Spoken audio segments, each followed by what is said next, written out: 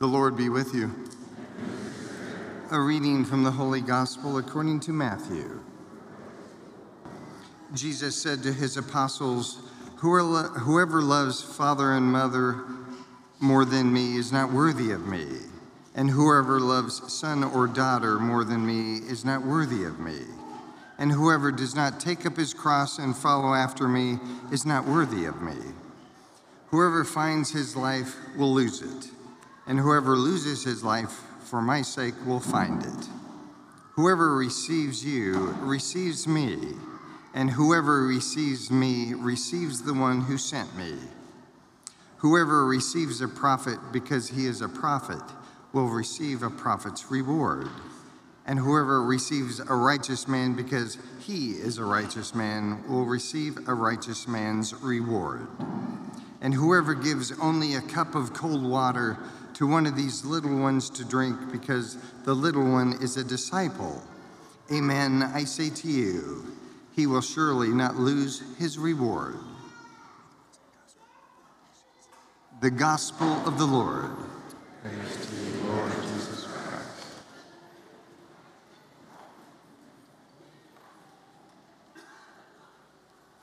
The Lord be with you.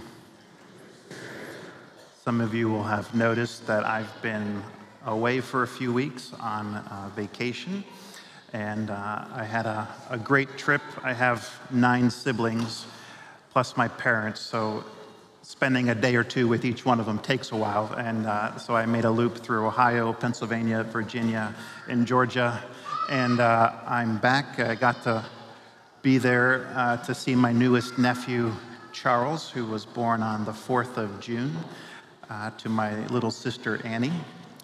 And I think I'm pretty much the favorite uncle already, I would imagine and hope. On the way home, I was listening to a podcast that gave me a few ideas for the homily today. And I want to do something a little different. I'm not going to start with the scriptures, but I'll start with our 4th of July weekend that we're celebrating our freedom. And I also want to use something that you would not be expecting me to use as a story, which is The Little Mermaid. I am not referring to the new one, which I haven't seen, but the one from the 90s. So any 30, 40-year-olds here, we grew up with The Little Mermaid, that Disney cartoon. And it does have something to do with freedom, and it will tie in to the gospel, I promise, at the end. When we talk about our freedom on the 4th of July, we're using that word, but we often perhaps are not using the word freedom the way the Bible understands freedom. We, in our culture today, often think of freedom as simply, I get to do what I want and no one can stop me. Now, when you say it that way, you might say to yourself, especially on a Sunday morning at church, you might think, well, that's not exactly, there's a little bit more to it, but we don't always live that way. It kind of means I get to do what I want. And that leads me to the Little Mermaid story, which I didn't know until just a couple days ago, that the book, The Little Mermaid, which was about 150 years ago written by Hans Christian Andersen, haven't read it. I just assumed that book was just like the movie, but the ending of that book is nothing like the Disney movie. And it's a little bit more of a tragedy. You wouldn't read it to your kid at bedtime, let's just put it that way.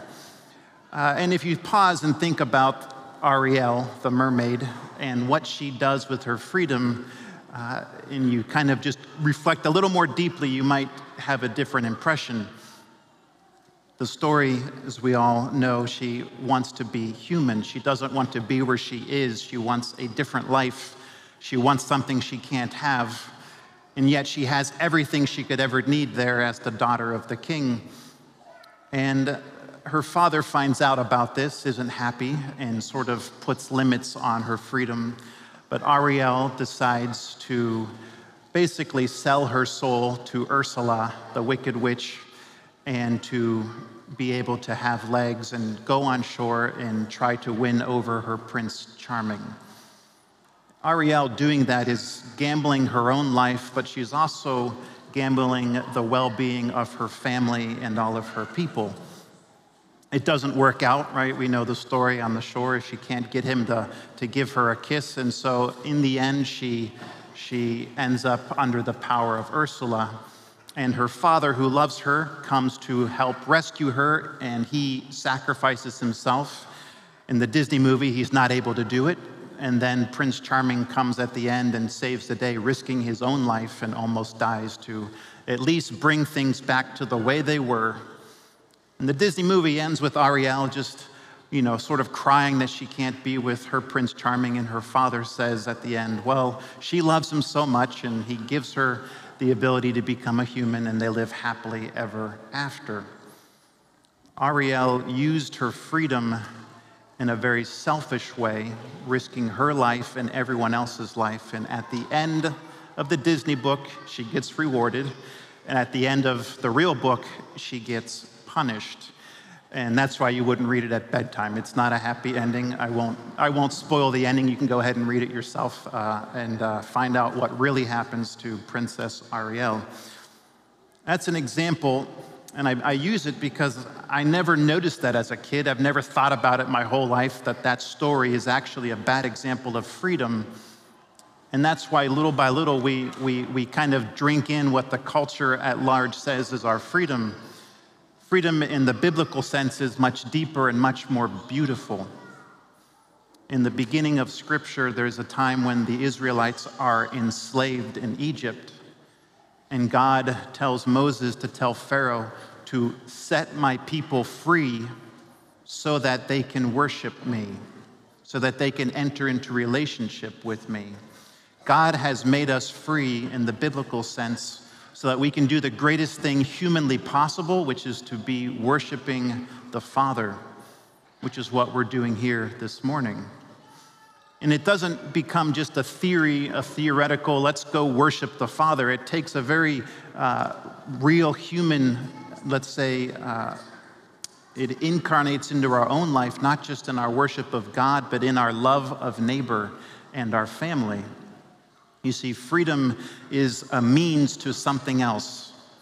There's a great phrase by Pope John Paul II in his theology, and I'd like to put that quote up here. He says, freedom consists not in doing what we like, kind of like Princess Ariel, but in having the right to do what we ought.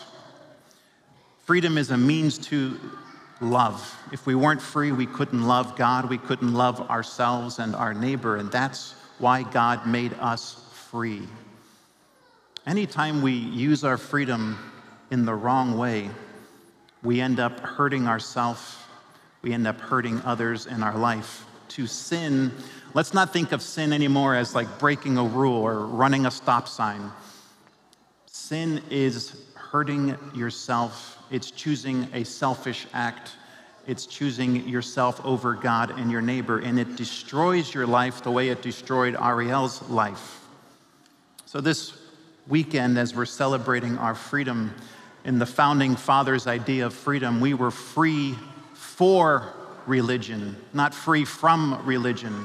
We were free to love and to live and to thrive, and that's a great gift. Hopefully today we can all have that thanksgiving in our hearts for truly being set free by God and redeemed by our Lord, so that our lives can every day become more Christian and more beautiful and more full of love. In the name of the Father and of the Son and of the Holy Spirit, amen.